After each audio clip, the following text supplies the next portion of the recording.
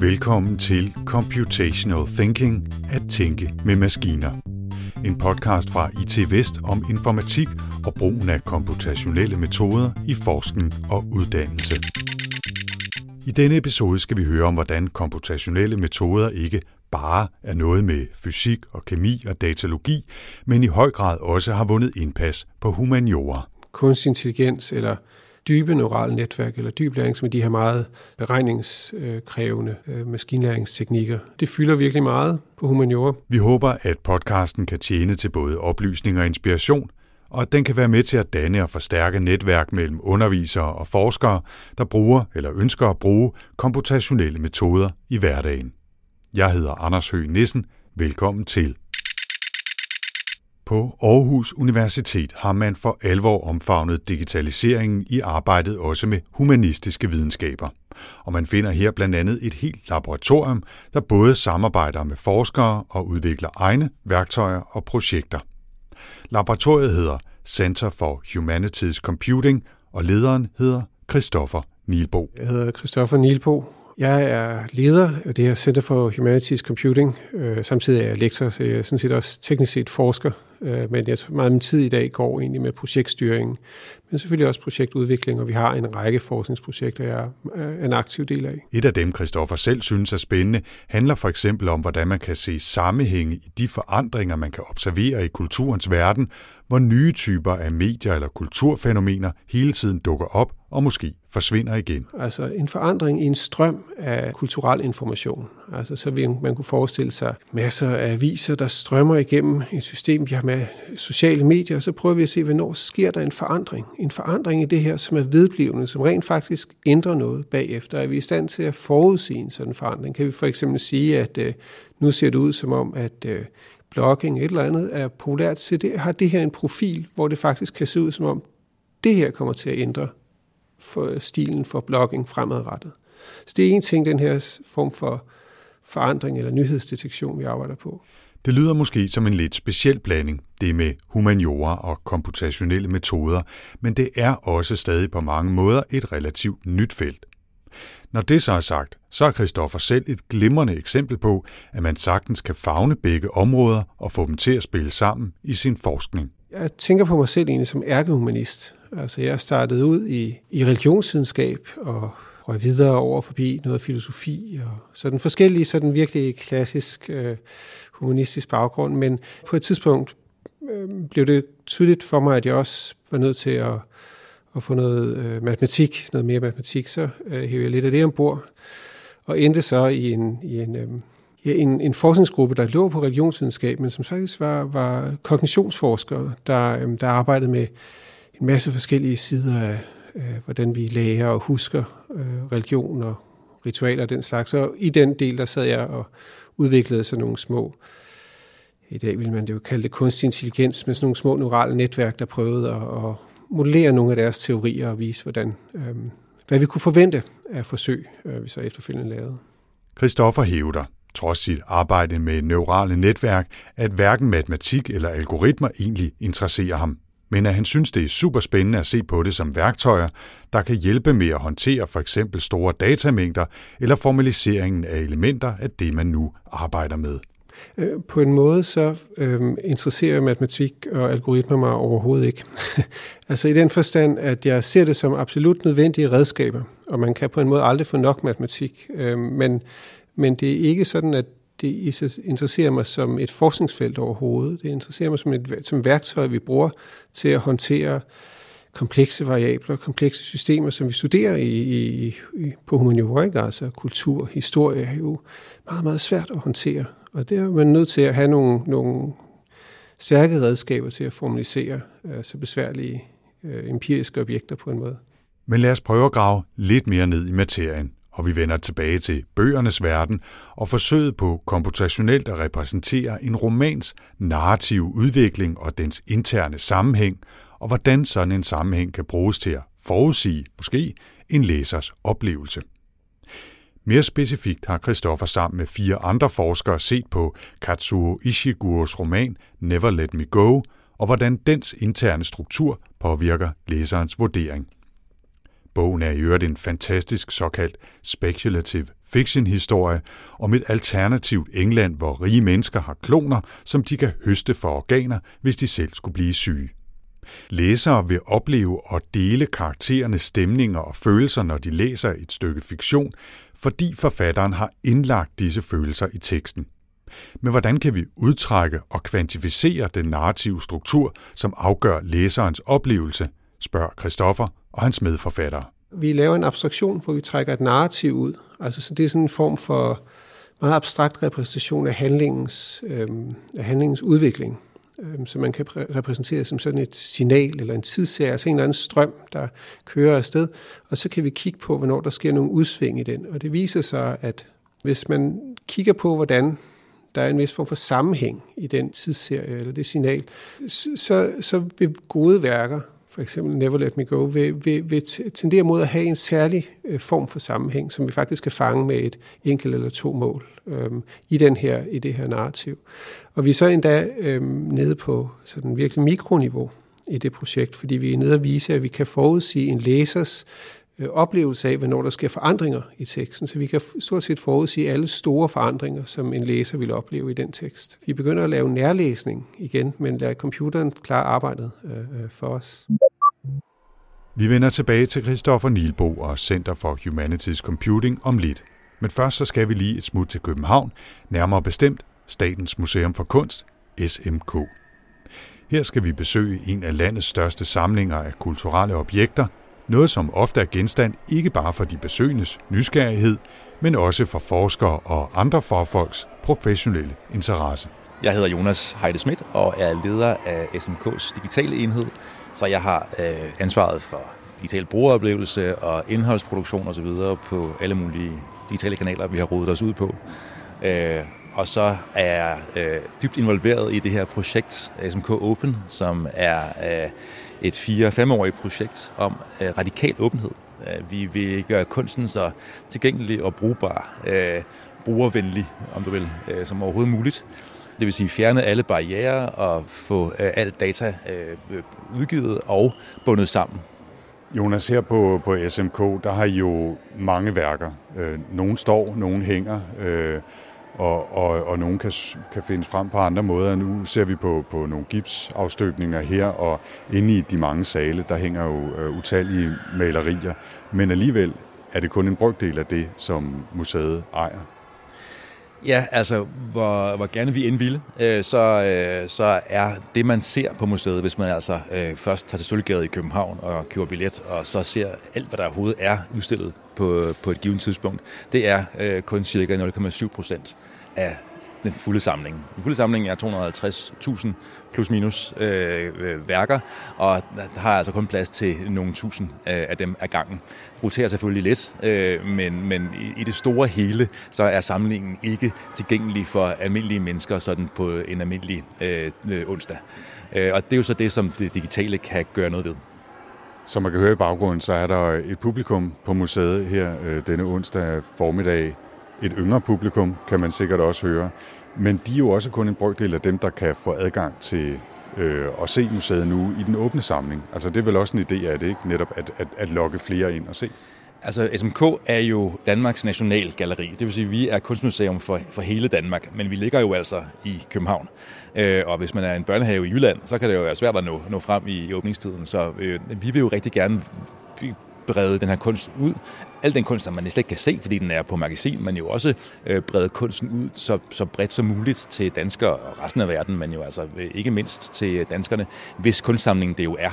Så det er jo selvfølgelig en stor del af det her projekt SMK Open, altså få kombineret kunst og danskere meget bredere, end man kan med selv den mest åbne museumsbygning et eller andet sted i landet.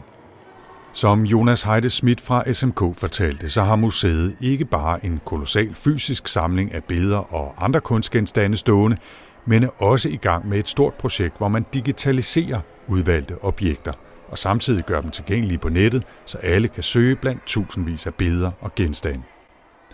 Men det er ikke trivielt at digitalisere og kategorisere så stor en samling. Og om lidt skal vi høre mere om, hvordan det foregår og hvilke udfordringer SMK-folkene har mødt undervejs. først dog tilbage til Aarhus igen og til Christoffer Nielbo. Nu lyder det måske lidt specielt, at man bruger computerværktøjer til at gå så meget i dybden med analyse af et enkelt værk, som for eksempel romanen Never Let Me Go, som vi hørte om før. Men det dybe fokus på et enkelt værk betyder skam ikke, at man ikke også arbejder med for eksempel store datamængder, big data, forsikrer Christoffer Nielbo. Der skal masser af store data over det her. Vi starter bare et andet sted fra. Vi prøver at sige, hvad er humanistiske metoder? Hvordan arbejder man på humaniora? Den måde at arbejde på, kan vi formalisere den? Hvis vi så kan det, og få det til at virke, kan reproducere en form for humanistisk analyse, så er det smarte ved computere, at de bliver jo ikke trætte. Så kan vi køre dem op i skala derefter. Men først derefter. Vi prøver ligesom at få styr på det enkelte værk, før vi skalerer derfra. Og så kan man selvfølgelig ikke komme udenom, at de selvlærende algoritmer som værktøj fylder meget i arbejdet. Som alle andre felter, tror jeg, at kunstig intelligens, eller nok mere korrekt, altså kaldet maskinlæring, og især det, man kalder dybe neurale netværk, eller dyb læring, som er de her meget sådan, beregningskrævende maskinlæringsteknikker, der baseres på en særlig formalisme, der er sådan løst inspireret af, hvordan hjernen fungerer. Det har forandret stort set alle felter. Altså det gør, at man lige så ofte sidder i hus med en fysiker, som man sidder med en historiker, ikke? Og det bruger vi selvfølgelig i alle mulige udformninger, ikke? Vi bruger det til at forbehandle vores data, ikke? Vi bruger det til alt fra syntaktiske analyser til genkendelse eller segmentering af personer i billeder, alt den her slags, ikke? Og vi bruger det også til at finde overordnede mønstre eller tematikker i tekstdata, for eksempel. Det fylder virkelig meget, og det tror jeg, det gør inden for stort set alle felter, og det går også sin sejrsgang på humaniora. Måske kunne man høre her, at Christoffer var ved at give op til et ja, deep learning og neurale netværk går deres sejrsgang også på humaniora, men... Og det gjorde han faktisk også. For det er vigtigt, når folk fra centret mødes med forskere, der gerne vil have hjælp fra Christoffer og hans kolleger, at man ikke stirrer sig blind på de nye metoder, men fokuserer på det forskningsmæssige problem, man gerne vil studere. Vi oplever meget ofte, når vi arbejder sammen med forskere, at de kommer og siger, jeg vil gerne bruge, og så har de læst en artikel om et eller andet, eller hørt en præsentation om et spændende neuralt netværk, de gerne kunne tænke sig, kan det ikke virke i min forskning? Og så siger vi egentlig meget ofte, lad os droppe talen om teknologi lige nu, og lad os snakke om det, som er dit forskningsproblem, og så prøver vi at bygge noget op rundt om det. Og der kan det egentlig tit være meget simple teknikker. Det kan godt nemt være teknikker, der går op til 50 år tilbage. Vi sidder og måske endda nogle 100 år tilbage, ikke, som vi sidder og bruger, fordi de kan løse det problem, forskeren kommer med. Det betyder naturligvis ikke, at Christoffer ikke også sagtens kan se værdien af komputationelle metoder som machine learning og andre anvendelser af for eksempel neurale netværk, men han påpeger, at man altså dels skal huske kun at bruge dem, hvis de giver forskningsmæssig mening, og dels huske, at de nye metoder også har deres begrænsninger. Grunden til, at jeg siger det lidt skeptisk omkring brugen af maskinlæring, er i nogle omfang, at kan den godt komme lidt i konflikt med forskningsidealer, fordi at vi har jo på en måde et ønske om at forstå de mekanismer, der har genereret vores data. Vi har jo en teori og nogle idéer om, godt have en model af det, så vi vil godt kunne se ind i den løsning, vi har. Vi vil godt kunne formulere det på en måde, som vi kan redegøre for. Og der er problemet ofte, at de er ret intransparente. Det kan være meget svært at forstå, hvorfor du får en løsning, som du gør. I nogle tilfælde er det ikke et problem. Men i andre tilfælde, hvis man vil redegøre for, hvorfor en bog opleves bedre end anden, er det virkelig vigtigt, at vi kan forstå, hvad der faktisk foregår. Og det er den frygt nogle gange, jeg har for, at vi bare kører maskinlæring ud over det hele, og er i stand til at prædiktere dette eller hin, men jeg kan prædiktere, om den her bog sælger, eller om du kan lide den, jeg aner ikke hvorfor. Altså det kan jeg være lidt urolig for nogle gange, og ikke kun på grund af etiske årsager, men på grund af vidensmæssige årsager. Det underminerer på noget lidt grundlaget for forskning, nemlig at vi rekonstruerer de mekanismer, der genererer de data, vi har, eller den adfærd, vi ser på. Her fortæller Christoffer Nielbo om de hold af forskere og centermedarbejdere, der arbejder sammen om projekterne. For ideen med centret er jo præcis, at forskerne ikke selv nødvendigvis skal vide alt om machine learning eller datarensning, og omvendt at folkene på centret ikke skal eller kan vide alt om moderne engelsk litteratur eller abstrakt kunst. Altså det bliver på en måde lidt noget gøjl, siger jeg og kigger på mig selv, jeg synes måske, at det er vigtigt, at vi respekterer de kompetencer, som folk er trænet i og har mange, mange års erfaring med, når det kommer til det tekniske område, på samme måde som vi skal skatte dem, der sidder i humaniora. Jeg synes ikke, vi skal til at omskole en person, der har brugt hele sit liv på at specialisere sig i hebraisk. Altså, det er jo en fagkompetence, der er umådeligt kompliceret at tilegne sig. Så hvorfor skulle den person dog til at blive en amatørudvikler? Altså, det er helt unfair. Hvorimod, hvis man ellers sørger for, gennem samarbejde, men altså også fra universiteternes side, forskningsinstitutionernes side, sørger for at muliggøre, at de samarbejder kan komme op og køre mellem folk, der har den teknisk, der har den, kan man sige, kendskab til softwareudvikling, har kendskab til maskinlæring for eksempel, og så på den anden side har de her domænespecialister inden for humaniora. Så tror jeg egentlig, det er den rette måde at gøre det på. Så der er nødvendigt at være en respekt mellem disciplinerne, og man skal forstå, at det er lidt forskellige måder, man går frem på, men at man alle sammen er enige om at løse et problem, ikke? Et forskningsproblem i vores tilfælde, ind over et eller andet datasæt. Ikke? Der er et eller andet, vi prøver at vise er tilfældet eller ikke er tilfældet på et datasæt. Så det er ikke en forventning og slet ikke et krav, at de forskere, centret arbejder med, også kan programmere i Python eller forklare, hvordan en selvlærende algoritme fungerer. Det er mere vigtigt, at de kan formalisere deres forskning og deres metoder, siger Christoffer Nielbo. Jeg vil sige, for nogle år tilbage, der efterspurgte alle folk nogen, der kunne programmere. Og det var ligesom hele tiden det, man skulle bruge. Man laver en forskningsbevilling, man skal en eller anden videnskabelig programmør med. Jeg vil sige, at de sidste år har det mindre været det, og folk efterspørger i virkeligheden nogen, der er bedre til statistikken, bedre til, ja, den del er egentlig måske mere et spørgsmål om formalisering af problemstillingen. Hvordan formulerer jeg det problem, jeg har på, eller den forskningsproblemstilling på en måde, hvor at det faktisk giver mening at trække de her, hvad det så end er, statistikker ud fra et datasæt, eller noget i den retning. Ikke? Så ofte er det helt lavpraktisk en større udfordring, at humanister ikke har erfaring fra IT-projekter, og måske ikke altid har en god forståelse af, hvilke problemer, der kræver tid og energi, og hvilke der faktisk kan klares med komputationelle hyldevarer over en kop kaffe. Forskerne hos os har jo ikke altid forståelse for, hvor meget en opgave kræver. Altså, vel, så nogle gange, så kan det jo være noget, hvor vi siger, det får en kop kaffe, ikke? Så det er jo en time, ikke? Og andre ting kan jo være noget, der vil tage 2 år at få op og køre på en rimelig fornuftig måde, hvis de nu vil have en applikation, der kan løse 17 forskellige problemer for dem, når de er ude i felten.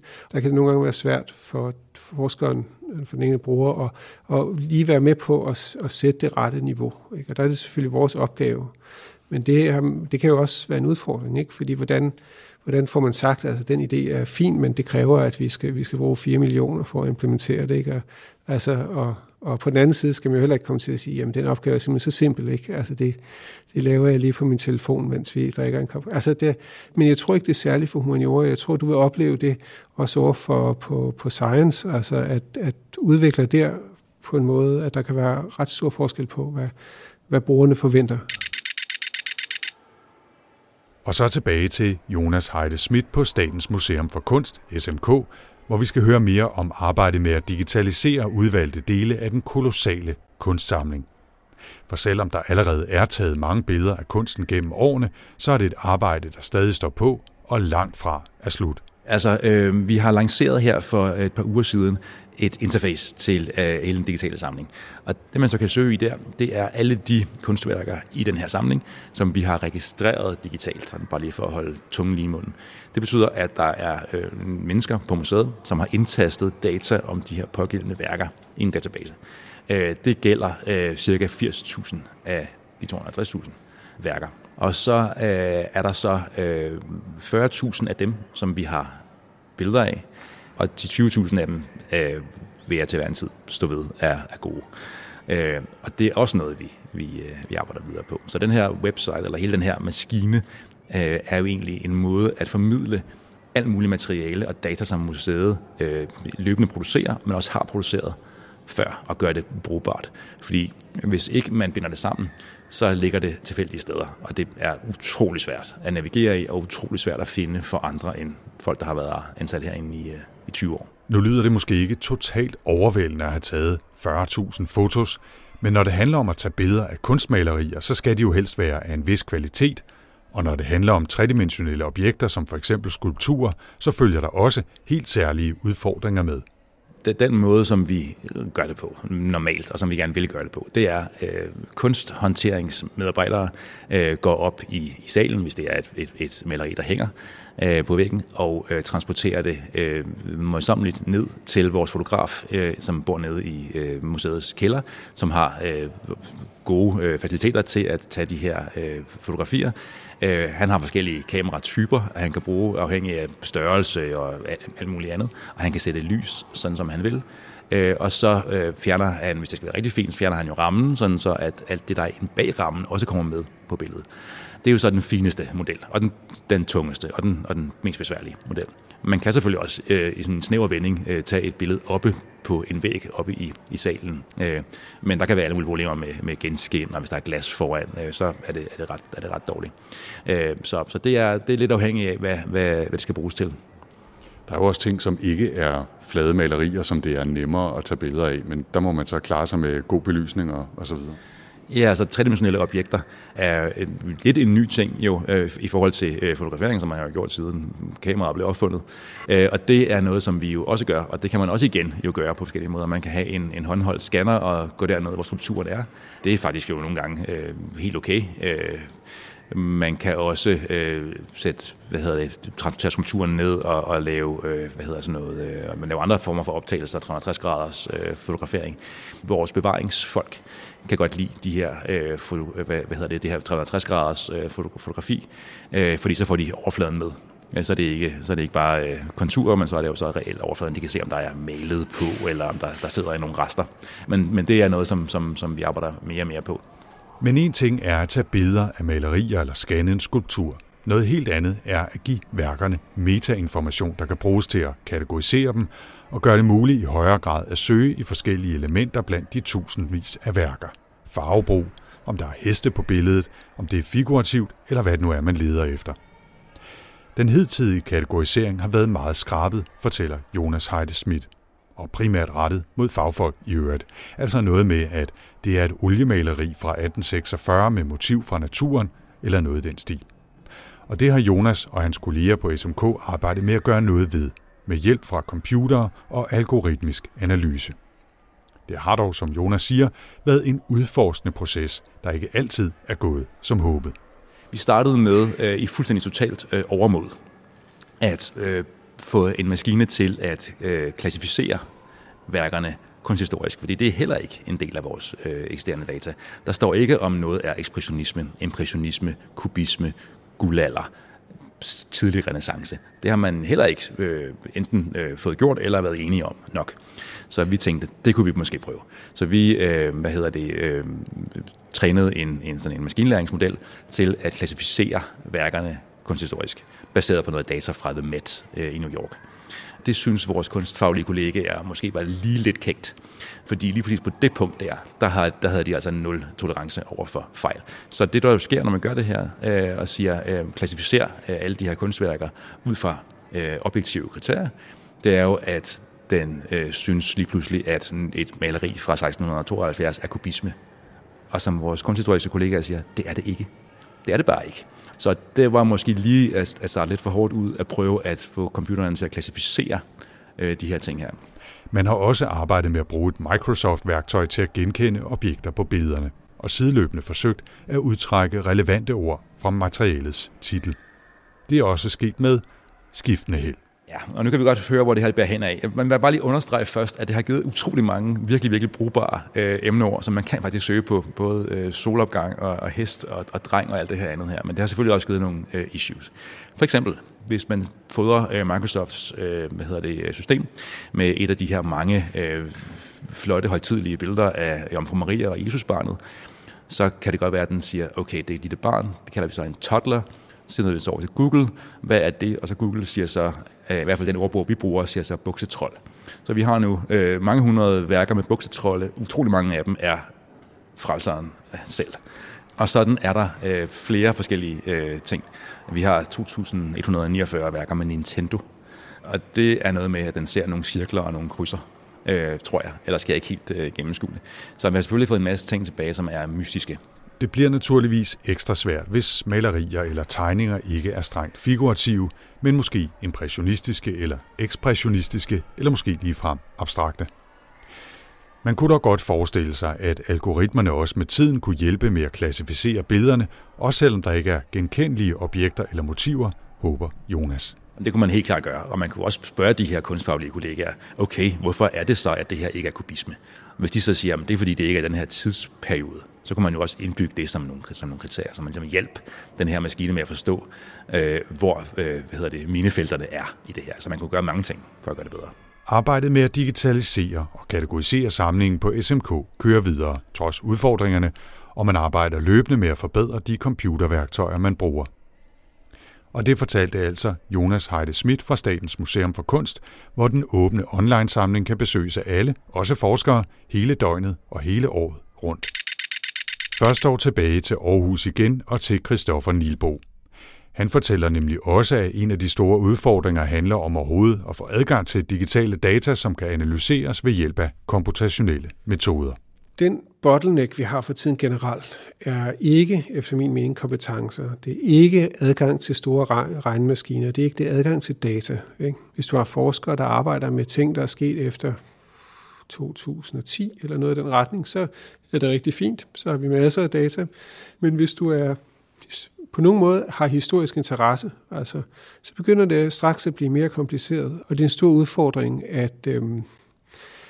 at få digitaliseret ressourcer, og så også få adgang til dem. Ikke? For det er klart, at hvis jeg digitaliserer et eller andet, ikke, så har jeg måske en interesse i at vide og sælge det. Ikke? Eller der er en copyright-interesse, jeg kan have. Og det kan godt være, at jeg ikke er interesseret i at give den til forskere. Ikke? Så igen har vi, så en ting er, om de er digitaliseret, noget andet er, om vi faktisk må få lov til at bruge det. Ikke? Det er jo tragisk, men ikke desto mindre den virkelighed, vi sidder i. Udfordringen bliver ikke mindre, hvis man kigger videre end bare tekst og figurativ kunst, og også begynder at se på teater, ballet, konceptkunst, performance eller andre i denne sammenhæng kaotiske kulturelle fænomener. Humaniora er uregerligt, hvad angår sine data. Det mangler simpelthen struktur, og det passer rigtig, rigtig dårligt ind i en computer. Ikke? Og vi har jo nogle kolleger, ikke, der arbejder med mange kameraer i et rum, ikke, og optager fra alle mulige kilder samtidig. Det hele skal stitches sammen, ikke? Allerede der. Altså det hele skal sættes sammen til på en måde en datastrøm, ikke? Og det er jo i sig selv en udfordring for en supercomputer, ikke? Og så skal du så finde ud af, hvordan vi også analyserer det efterfølgende, ikke? Nu handler forskningen på humaniora jo i vid udstrækning om konkrete kulturelle objekter eller fænomener, men når man nu har taget de komputationelle metoder i brug, så kan man godt tillade sig at lege lidt, så at sige. Så en gang imellem laver Christoffer Nielbo og hans kolleger simulationer, altså det man kunne kalde falske data, der skal efterligne tekstsamlinger eller andre objekter til brug i computerværktøjer. Selvom det dog sker på et vist abstraktionsniveau, uden lige så mange konkrete detaljer om værkerne. Det er mere en slags modeller, kan man sige. Der er dog også lavet forsøg med mere konkrete simulationer, fortæller Christoffer. For eksempel et forsøg med at lave en slags digital genoplivning af Grundtvig. Det er jo mange, der synes, at Grundtvig har skrevet meget tekst. For os har han ikke skrevet så meget. Han har skrevet små 1000 tekstobjekter på medianet længde af de værker af 4 sider eller sådan noget. Så det er ikke særlig meget, det er læst på et øjeblik. Jo. Men det kan danne grundlag for i virkeligheden at lave sådan en form for, altså jeg er jo en kunstig intelligens, men det er det, man faktisk vil kalde en chatbot, der i og for sig er Grundtvig, som vi så forsøger at genopleve, og man kan så interagere med ham på nettet. Lige nu er han 2 år, så han er ikke så sammenhængende, det han siger, men han begynder at danne ord, der sådan giver nogen mening og sådan noget til. Og så, altså man kunne forestille sig sådan en slags genoplevelses-Turing-test, ikke? Altså kan vi snyde nogen til at tro, at det her er en Grundtvig-tekst? På en måde kan man sige, at grunden til, at han er så hjælpeløs nu, eller den her 2-årige version, er egentlig fordi, at vi skal bruge så mange, altså fordi vi egentlig bruger altså nogle af de nyeste teknologier for at generere de her sprogmodeller, som så egentlig kan løse en række problemstillinger inden for natursprog. Så i det øjeblik, han er blevet trænet tilstrækkeligt, vil man faktisk kunne køre noget, der ligner en sådan nogenlunde fornuftig samtale med vedkommende. Og lad os så til allersidst lade Christoffer Nielbo afslutte med en kommentar om de traditionelle videnskabelige metoder eller principper, der udvides eller måske udfordres af komputationelle værktøjer, big data-analyse, selvlærende algoritmer osv. Det handler især om samspillet mellem kvantitative og kvalitative metoder, der faktisk på mange måder allerede er ved at smelte sammen, siger Christoffer. Det skel giver slet ikke nogen mening længere. Altså de data, vi arbejder på, er rent kvalitative. Det er jo sprog, det er billeder, det er alt muligt. De har jo ikke nogen kvantiteter i sig som udgangspunkt. I en del af forskningsprojektet, der kvantificerer man formaliserer dem, så man kan smide dem rundt ind i en computer, men så ryger de jo tilbage, så visualiserer man, det går tilbage og bliver kvaliteter, man kigger på. Altså, så det er forskellige aspekter af den her forskningsproces, der er kvalitativ og kvantitativ samtidig. Og det tror jeg på en måde er et nybrud. Altså det kan godt være, at der er grupperinger, der har haft en holdning for, men det her, synes jeg, på en måde gælder over hele feltet. Og det er også det, der gør, at vi i meget højere grad kan binde sammen med for eksempel samfundsvidenskab i dag, fordi at der på en måde er en interesse i at kunne modellere eller kvantificere kvaliteter i virkeligheden, altså kultur, historie, den slags. Ikke? Så det synes jeg er noget nyt. Altså det synes jeg måske er en interessant udvikling. Altså den skyttegravskrig, der kan have ligget mellem de her to lejre inden for samfundsvidenskab og humaniora, er på en eller anden måde ved at være opløst i sådan ren meningsløshed.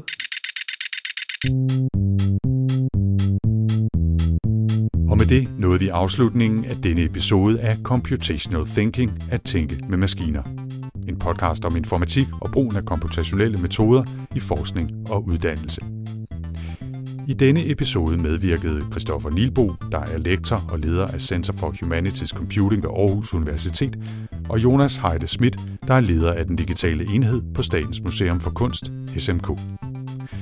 Computational Thinking udgives af IT Vest og er produceret af Podlab. Jeg hedder Anders Høgh Nissen. Tak for denne gang.